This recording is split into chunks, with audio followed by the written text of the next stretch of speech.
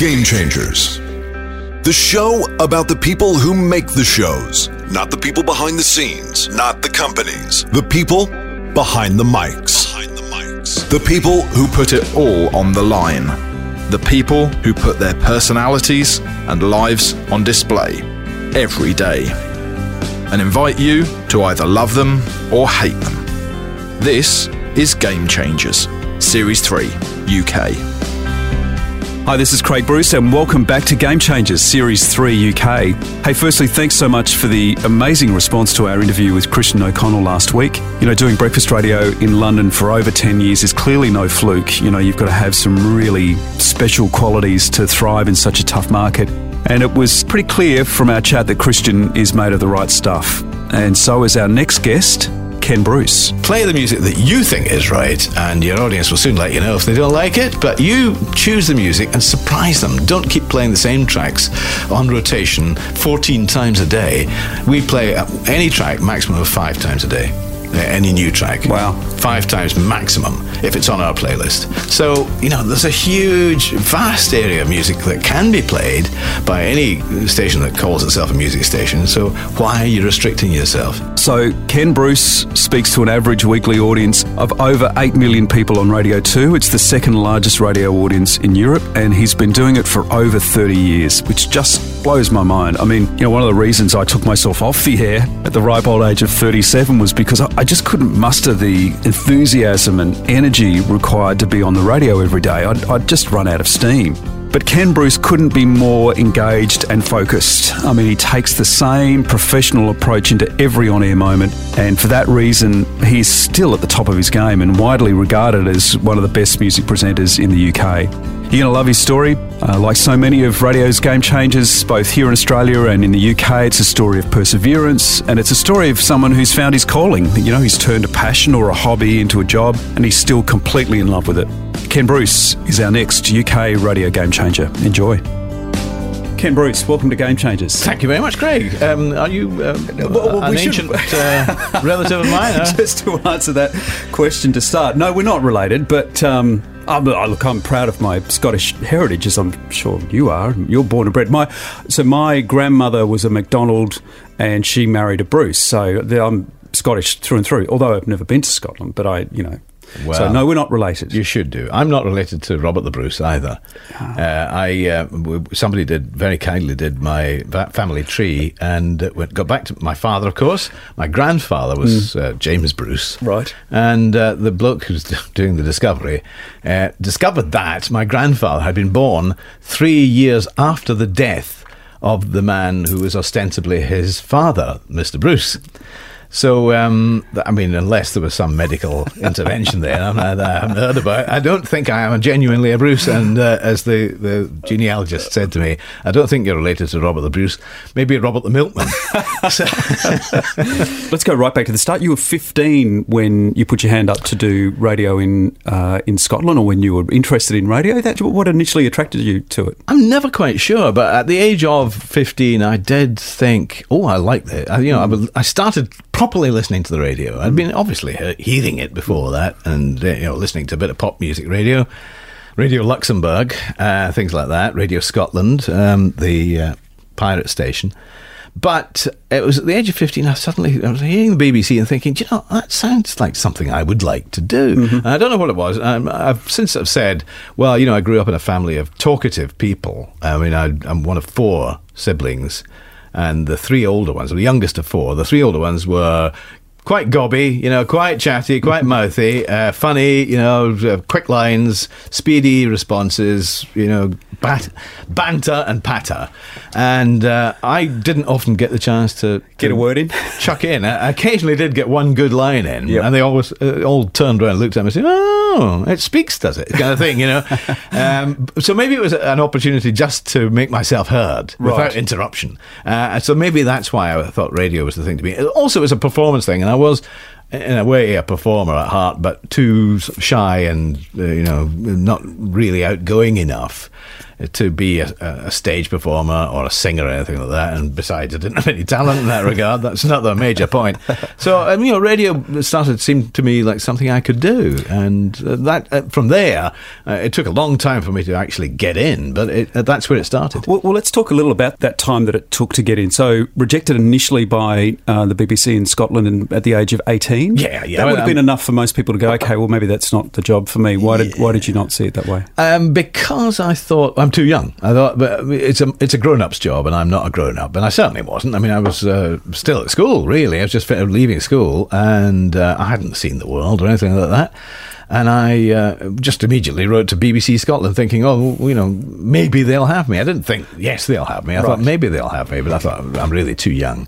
So when they rejected me, they were perfectly pleasant about it, and they rejected me. I went to British Forces Broadcasting Service because I thought, well, this will get me abroad and it will be a good experience to get in. And they rejected me as well, but they were very encouraging. And that was enough to keep me interested, kept the kettle boiling to an extent, or at least simmering. Right. They sent me away with the usual kind of "we'll keep you on file," which I believed idiotically. I thought, they've got a file with my name on it. And they're just sort of thinking, we'll just draw that file. Oh yes, the little boy Bruce, he'll do nicely. Yes, we're waiting for the opportunity to use him. Of course, nothing like that. However, when I did my audition at BFBS down here in London, the engineer, I'd met him outside having a smoke afterwards, and he said, he was an Australian, actually, strangely enough. Right. And he said, have you done this sort of thing before? And I said, no, I'm just trying to get in. He said, well, you're better than most of the people we have coming in here. And I thought, all right, that's good. That was the first thing that anybody had said, which was not a formal response. And I thought, well, if he's an engineer in the studio, and he's heard a bit, and he thinks I've got something, then I'll keep that. So tell me about hospital radio. How does that work? So it's obviously played in hospitals. What's the thing behind it? What's the... I didn't realise it was a peculiarly British thing, but it seems to be. It's a service for patients in hospital, and peculiarly, absolutely designed for them. It's not a community station or something that's for a general audience. It is particularly aimed at hospital patients. And to begin with, I wasn't sure. I thought, well, what's the point of this too? But then when you do the ward rounds, which, is part of the job of being on hospital radio, you don't just get in to be a disc jockey and go, yeah, here I am, yo. You do have to go around the wards and speak to the patients. And I had one person say to me early on, you've no idea how important it is to have somebody speaking just to you and knowing what you're going through. And even though we don't know in particular terms, in detailed terms, what they're suffering from or what their treatment is, it seemed to be something better than listening to a national or a local radio station, because it was aimed directly. And they could also get their own choice of music. They could hand in a request and get it played that night and hear their name. And it works on a very direct, personal level. And that showed to me that hospital radio is important. But it also proved to me what I still feel is the great truth about radio, is that it's one person talking to another person, but it's one person at either end. It's not a broad mass of people. It's not 15 people in the studio having a party and 1 million people listening. It's one person in the studio, maybe 2, 3, maybe a conversation going on in the studio, but at best it's 1-to-1. And that worked in hospital radio, and I think that works in radio across the world. And it's really interesting you would say that, because I think we all think of radio as one-on-one and the intimacy of it. I think one of the things that most really good presenters work out is it needs to be framed in that context. For it to be genuinely impactful, it has to be framed in that way, in that one-on-one approach versus a one-to-many approach. And certainly it's a common theme with all of the people that I've spoken to over the last couple of series, is that they really instinctively understand that the framing of those conversations needs to be intimate for it to work effectively. That's right. It doesn't have to be literally 1-to-1. Yeah. You can have 2 people in the kitchen listening, and you can have 2 or 3 people in the studio talking to each other. But as long as the conversation in the studio is aimed outwardly and not inwardly, if you've got 3 people in the studio talking to each other without a thought for the person at the other end of the radio, then that's never going to work as radio. It's going to be a lovely conversation for you guys, but it's not going to work at the other side. But if everybody in the studio was working talking through the microphone to the other end, then it's going to work. So it doesn't have to be 1-to-1, but it should have that basis as the pure communication. So for the Australian component of this audience, Ken has 8 million listeners. Yeah, I said 8 million. I mean, Australia has a population of 24 million, if you don't mind, Ken. Okay, right. It's insane. So I guess that you have to think of it in those smaller terms for it to make any sense at all for you, don't you? Absolutely. And I mean, that figure means nothing. Right. I mean, to me, it's just a figure. And it's only a measure of the worth of the programme. But it's not something that ever comes into my mind in the studio here. If it did, I think the whole thing would fall apart. The house of cards would collapse immediately. But it's a sign of success in a way, and it's a very good thing to point to when you're talking to the BBC about whatever's going on. We all, as well as that, that's a nice figure to have. Something I'm slightly more pleased about is the share, which is the percentage of radio listening that we have. It varies from quarter to quarter, year to year, but it's over 20% share. 21, 22, 23, I think we had 24 once, which is 1 in 4 of the listening population in the country. Now that makes me think, okay, well, I think we've cracked it. Part of it is that we have a quiz every day, a Popmaster quiz, which we've run for 15 years or more. And it is a must-listen kind of component. So how have you made it a must-listen? Because it's different to most quizzes where, coming from a commercial background, radio quizzes go for 60 seconds. If you get the one caller on and get them to answer the questions and move on, yours can run across 30 or 40 minutes. 20 minutes. 20 minutes it will run, usually with a piece of music in the middle. So why does it work? What's behind it? It works because I like to think it works because we've taken it seriously. The questions are not easy questions. They are not insultingly simple questions. You watch in this country some of these television shows where they give you a multiple choice question, and you say, what is the capital of France? Is it A, Paris, B, an orange, or C, the moon? And you think, oh dear, that's a tough one. And then you do find people who get it wrong. So we've set the bar quite high on the quiz. The questions are tough. Should devil's advocate on that though. So if the questions are tough, does that discount a huge portion of the audience? I don't think so. I think I've got a set of questions here. Let me just see if you can answer. This is the one we did this morning. Question 1: who sang the 1976 duet "Don't Go Breaking My Heart" with Elton John? Well, that was Kiki D. It was. See, that's this first simple question. So we ask a straightforward question first. So you've got points. But then you get things like, were the early 60s? Oh, that's actually quite neat. Let me find you a difficult question from one of the other ones. Which American singer had hits in the mid-70s with the songs "I Can't Leave You Alone," "I Ain't Lying," and "It's Been So Long"? You'd have to hum a few bars. I don't know that. Well, you see, that's about. You've got 5 seconds to answer that. You don't play some audio at that moment? Well, we do in some questions, but not. So the answer is George McRae, incidentally. But that's not an easy question. So you've got to have some knowledge. We've got a total of 39 points in each round, and anybody who scores above 27 or something like that is really knowledgeable. So we only have in the year maybe half a dozen to 10 people with full points, and then we do a playoff at the end of the year to show who's the pop master. So it's a difficult quiz, and people listen to it because this is a great quizzing nation. The UK is a huge quizzing nation. You've watched television, there are quizzes wall to wall. People like that kind of knowledge, and they like showing it off, and they respect people who know a lot about it. So how long has that been a part of your show? You've been a part of this radio station now for over 30 odd years. Right, 1982? 1982 I did my first sort of depping work for established presenters, and then I got my own Saturday night show in 1984. There's an interesting story behind that first early breakfast scenario. Yeah. I was depping for the early breakfast show. Ray Moore was the presenter, who happened to be a friend of mine, and I thought he was marvellous. I was a fantastic.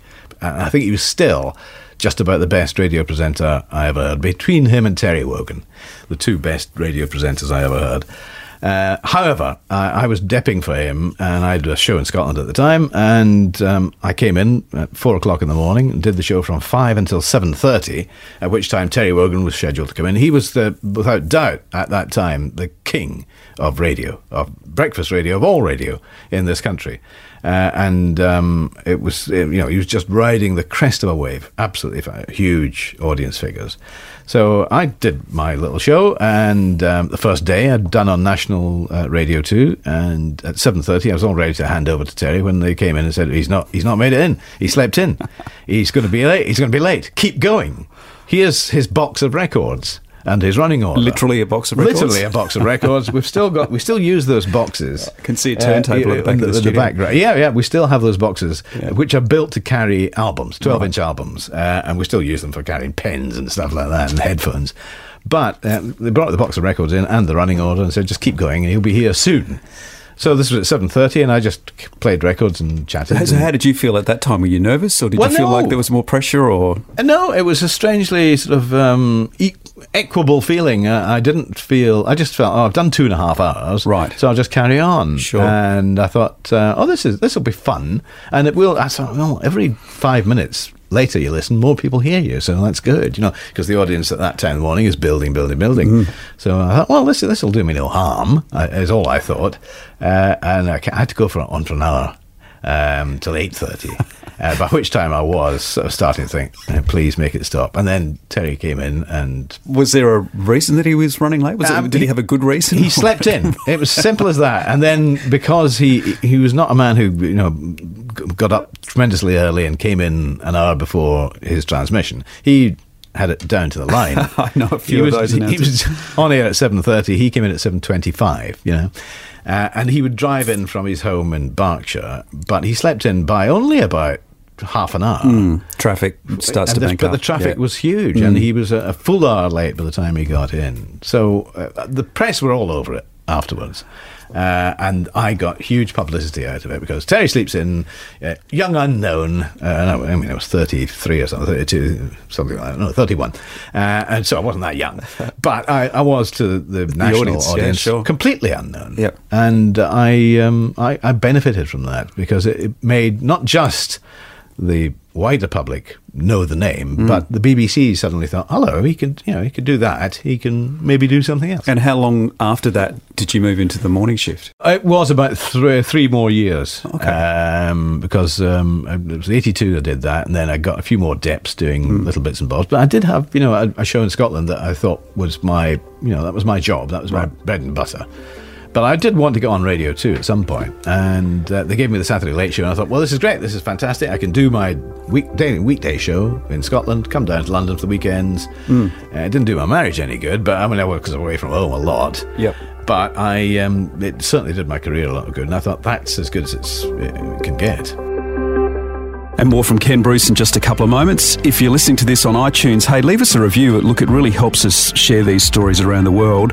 And I'd love to know where you're listening from right now. You can drop me a note on Twitter at @CB_Bruce. There is plenty more to come in Season 3 of Game Changers. Jamie Theakston, Mike Toolin, Nick Ferrari, Clive Dickens, some really great interviews on the way. And there is a whole heap more in Seasons 1 and 2, including the man who's our first Game Changer and last week won an ACRA here in Australia for Nova's Best On-Air Team, Kate Ritchie, Tim Blackwell and Marty Sheargold. This is Marty talking about or debunking the myth of the water cooler. This water cooler, whoever came up with talking around the water cooler needs to be flogged. No one talks around the water cooler. People email. No one talks in offices anymore. It's one of the great myths. I walk through that office every day. I've never seen two people standing up having a conversation. I've seen them desperately punching off an email to avoid conversations. There's no this water cooler stuff. You might bump into someone when you're making a cup of tea, and it's light and bright. It's real light and real bright. That's Marty Sheargold in episode 1 of Game Changers. You can listen to it after you've heard Ken at radiogamechangers.com. Now, back to Ken Bruce. Terry went off to television to do a 3-day-a-week show, and so couldn't do radio anymore. And I thought, well, I might slip in the slipstream. I might get under the coattails, get a show off the back of this. But what I didn't expect and didn't really want was to get his show. because that was too much for me. Right. At that point, I wasn't a breakfast show presenter. I'm still not a breakfast show presenter. What is the difference? How do you know you're not? I think you have to be a leader of men, That's leader an of interesting people. point. What do you mean by that? You have to be the gang leader. You have to be the alpha male. You have to be the one that people want to be in the same group as. You have to be the person that when you open the door and come into the room, everybody turns and looks at. And it's not me. Right. I'm the bloke you stand next to in the pub and have a chat with. Yeah, you're the person who remembers other people's names. And it's interesting, the person that's Jeff Jane, who's organised all of these interviews for me, said, you know what, Ken was the first presenter in radio to remember my name, and it can't just be the fact that you have a skill for remembering people's names. I think there's a level of that's the person you are. Well, I like people. Yeah. I mean, I do like people. I like getting to know people. I like being friends with people. And I like having a wide circle of friends. So maybe that's got something to do with it. I'm not driven by fame. Right. That's a very important factor. I never wanted to be famous. I wanted to be a good radio presenter. I wanted to be admired by my peers. I wanted my fellow radio professionals to say, he can do it. That's as much as I've ever wanted. So everything else has been jam on the top of the bread and butter. I've absolutely loved the career, but it's not about the fame. And if the BBC said to me, right, you've been with us here on Radio 2 for 30 odd years, time's up, mate. We've rumbled you. Off you pop, I say, okay, fair enough. But I'd probably still do some radio somewhere. Sure. Because when it's in your blood, it's not about having a massive audience. It's about having fun. It's interesting. A measure of the impact of Radio 2 in this market is this idea that you could fill in for an hour and it become a news story. And it really is an institution. It's a part of the fabric of British culture, Radio 2. What's at the heart of this radio station? Why is it so successful? What is it about it? It's very difficult to define because it's had, it's had a kind of roller coaster. It's not always been massively successful. It's going through a very successful period just now. Partly it's what the rest of the country is doing, the rest of the world is doing, the rest of the media are doing. But also there's a sense of consistency and regularity about Radio 2. When I first came here in the 80s, it was a wide outlook station. It was a wide demographic station. It's back to that now. It had a period in the late 80s, early 90s, where it kind of narrowed its focus. Right. And it went for an older audience. Now, I'm an older person now, but I always liked working to an older audience, but not exclusively. And I think once you start narrowing your focus down to one particular area of audience, then you lose much more than just the other parts of the audience. You lose the reason to listen. I don't think older people, and as I say now, I am one, I can confirm this. Older people don't like to be spoken to. No, you like be older people. Exactly. Yeah, we're all still young. And I think that's always been true. Yep. I don't think people aged, late 50s, 60s, 70s wanted to be treated as ancient. And so I think there was a slight error in our aim then. However, I stayed here at the time because I thought maybe it's going to get better. There were times when I thought, no, it's not for me anymore. Right. But I thought it must change. It must go back to what it was in the 80s, which was a family station. Right. Everyone can listen. I think at that time, the demographic of our listenership was almost exactly the same proportions in age terms as the general population. So we had, let's say, 15% aged 5 to 15, and then 40% aged 15 to 40. So we had just about exactly the same demographic as the nation, and I think we pretty much got that.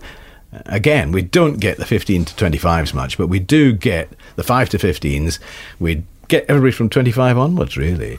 And I think where we score over the commercial stations is that we have a much wider playlist. You do, don't you? Yeah, and that is, it almost amazes me that the British commercial radio stations have not said, what are Radio 2 doing that works so well? Oh, they've got a really wide playlist. Let's try that.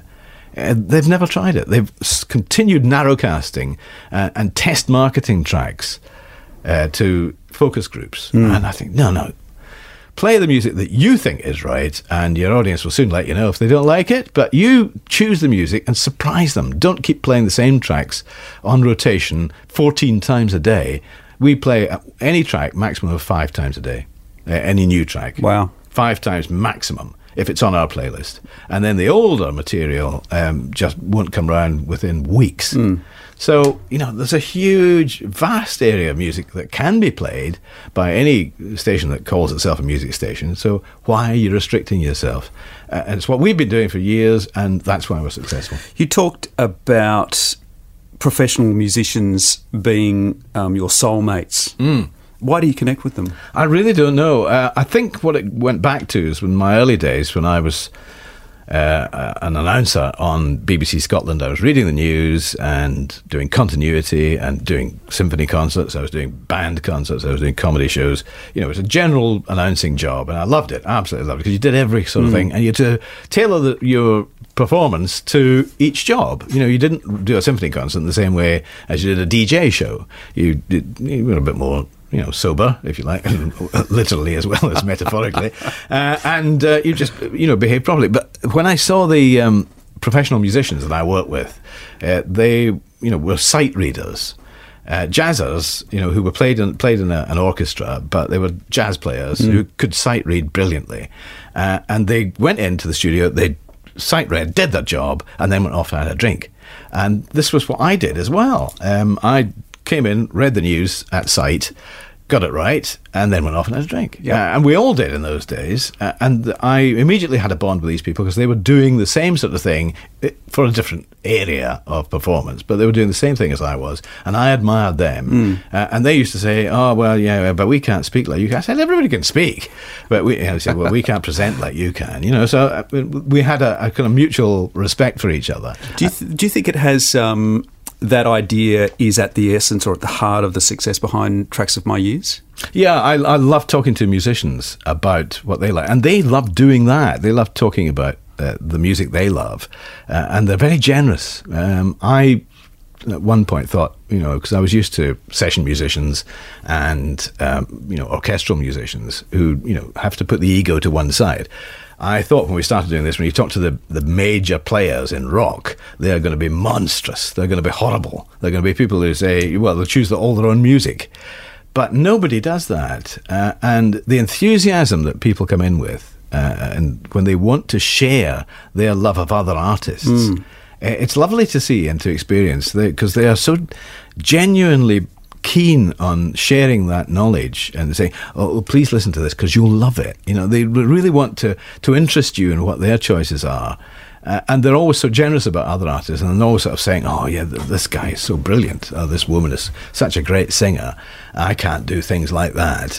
And I love to see people who are hugely successful in their own way being in awe of other successful people, and not just because of the success, because of what they do. Do you have a favourite artist moment with the segment? Do you have one that stands out? The ones that stand out are things that actually have a personal connection to me, where James Taylor come in one day and somebody had whispered in his ear that it was my birthday, and in the middle he got his guitar on his knee and played Happy Birthday to me. And I thought, does this, pinch yourself. Is this actually, James Taylor is singing Happy Birthday to me. Does this actually happen to anybody? And I thought, well, that's it. I can go. Was he melancholy when he sang it, or did he sound happy? Or? Well, he never sounds that happy, does he? But kind of happy birthday. Yeah, have a half decent birthday.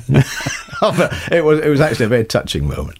I saw a picture with yourself and Beyonce. Yes. There's one here in the studio with yourself and Kylie. Yeah.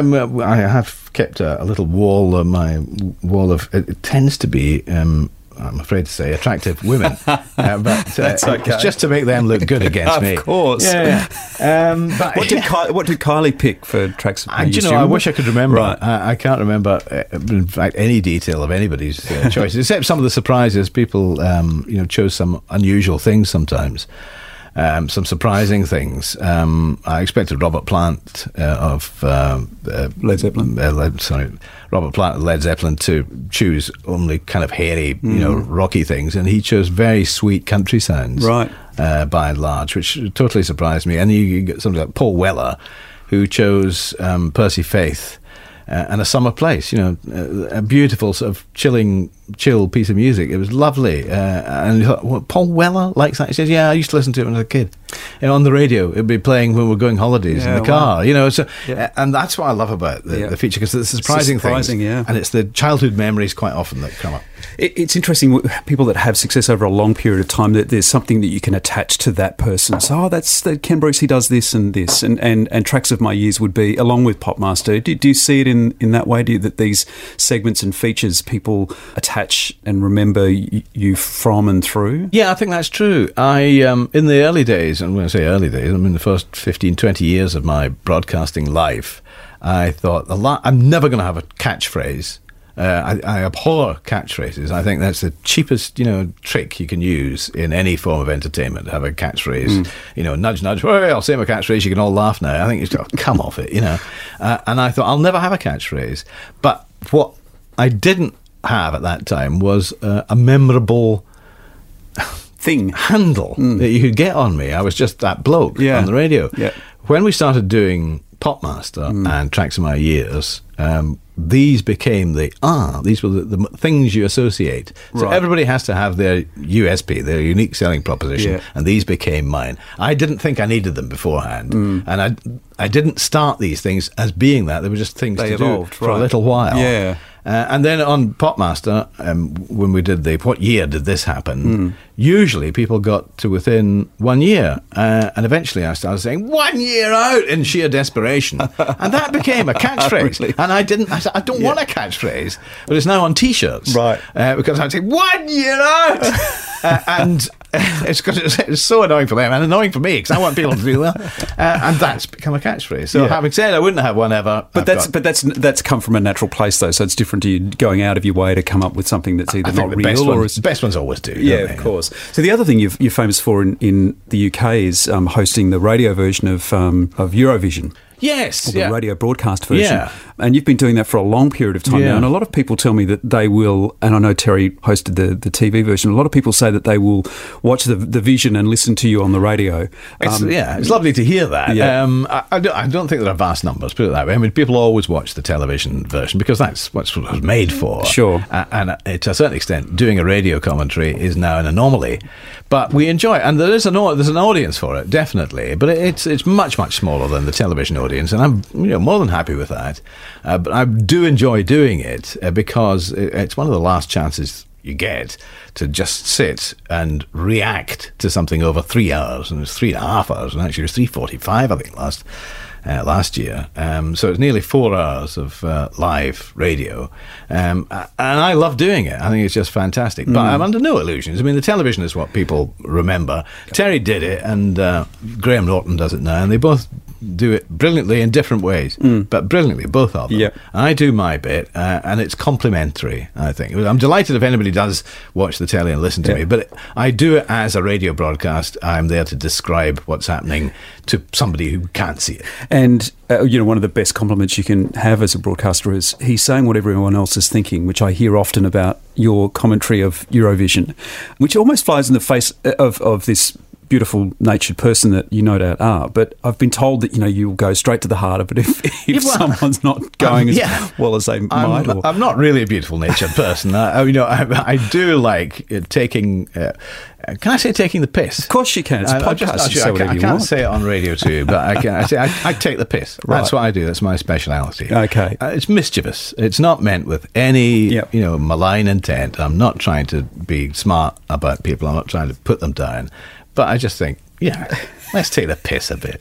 And that's what I like to do. And if I have, a stock in trade, that's what I do. Right. And that's what I do with Eurovision. Just gently take the piss. Yeah, does the Baileys help? Do you know, I've given up on the Baileys. Right. Can we explain that to our Australian friends? Yeah, Baileys is, for those who don't know... Baileys. I think everybody knows Baileys. But it's a bit of a tradition. Dear old Terry used to call it a dairy product.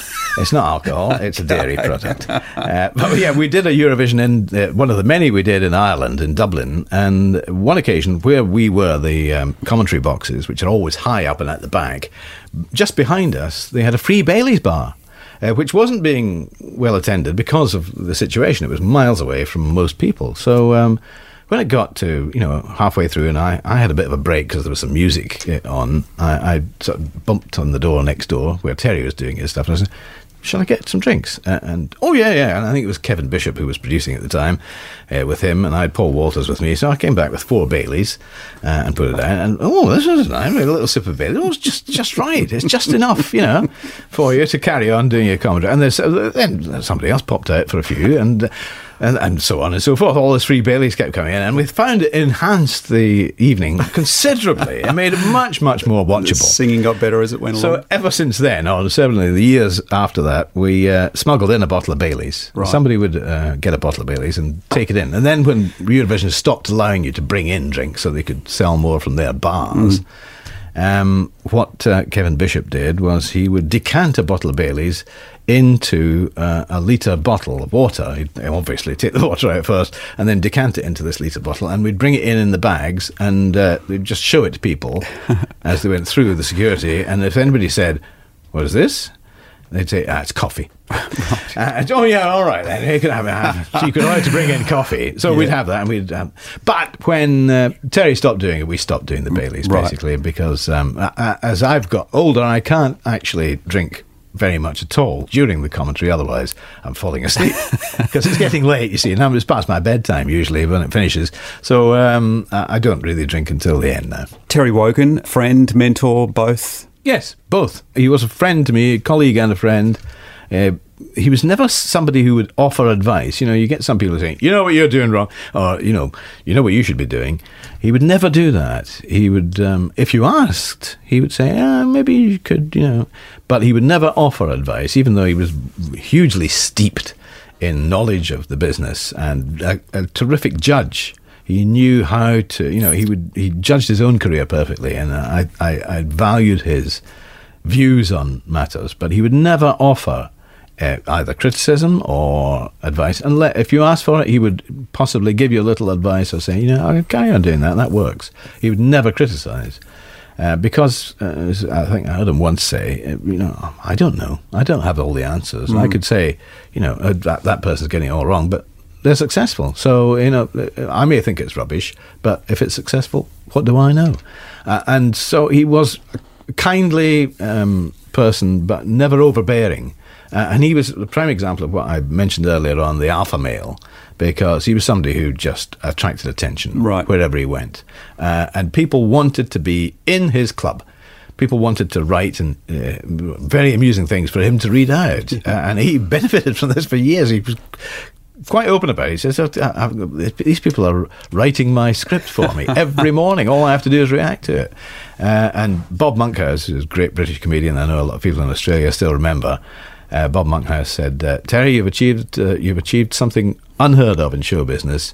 Not only have you got the listeners to write your script for them, you put everything of that into a book and you sell it back to them." So that was his super strength, the fact that he was open to work with the audience from a comedic perspective, because that's where the connection can come from. You can't rely on it. Totally. No, that's true. But I do quite a lot too. I mean, I'll put say a few things, and then have the people who write in take it further. It's moving it on a little bit, but I'm fairly selective about what I'll use. And if there's nothing good coming in, I won't use it. I mean, I don't think it's not an open access program. I don't say, right, you'll say now. Yep. I'll just take the things that they say and move it on, but it's got to be something that moves it on in the right direction for me, or makes it funnier. And then, I'll give full credit, of course, but they've got, it's not an audience participation program, but it's, we're using everything that the audience gives us. It's a dialogue. It's as simple as that. It's not just me talking to the audience talk back as well. So it is a genuine dialogue. What's the secret to your longevity? One of my radio heroes is a guy in Adelaide, my hometown in Australia, a guy called Ken Cunningham, who's still on the radio at 73, he might be 74.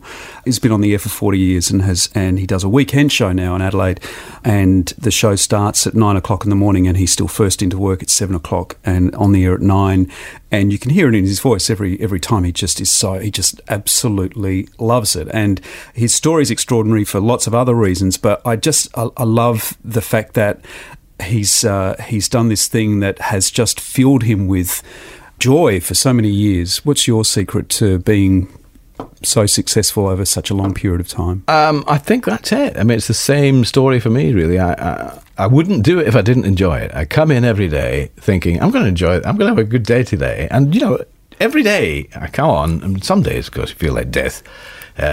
You start at 9:30, and by midday, I'm feeling better. Even if I've got the flu, even if I've got something wrong with me physically, even if I'm feeling miserable or, you know, everything's going wrong, this, that, and the next thing, by midday, I always feel better. So it's like therapy to me. I mean, I have a fantastic morning. You know, I've come away going, hey, I feel a lot better for that.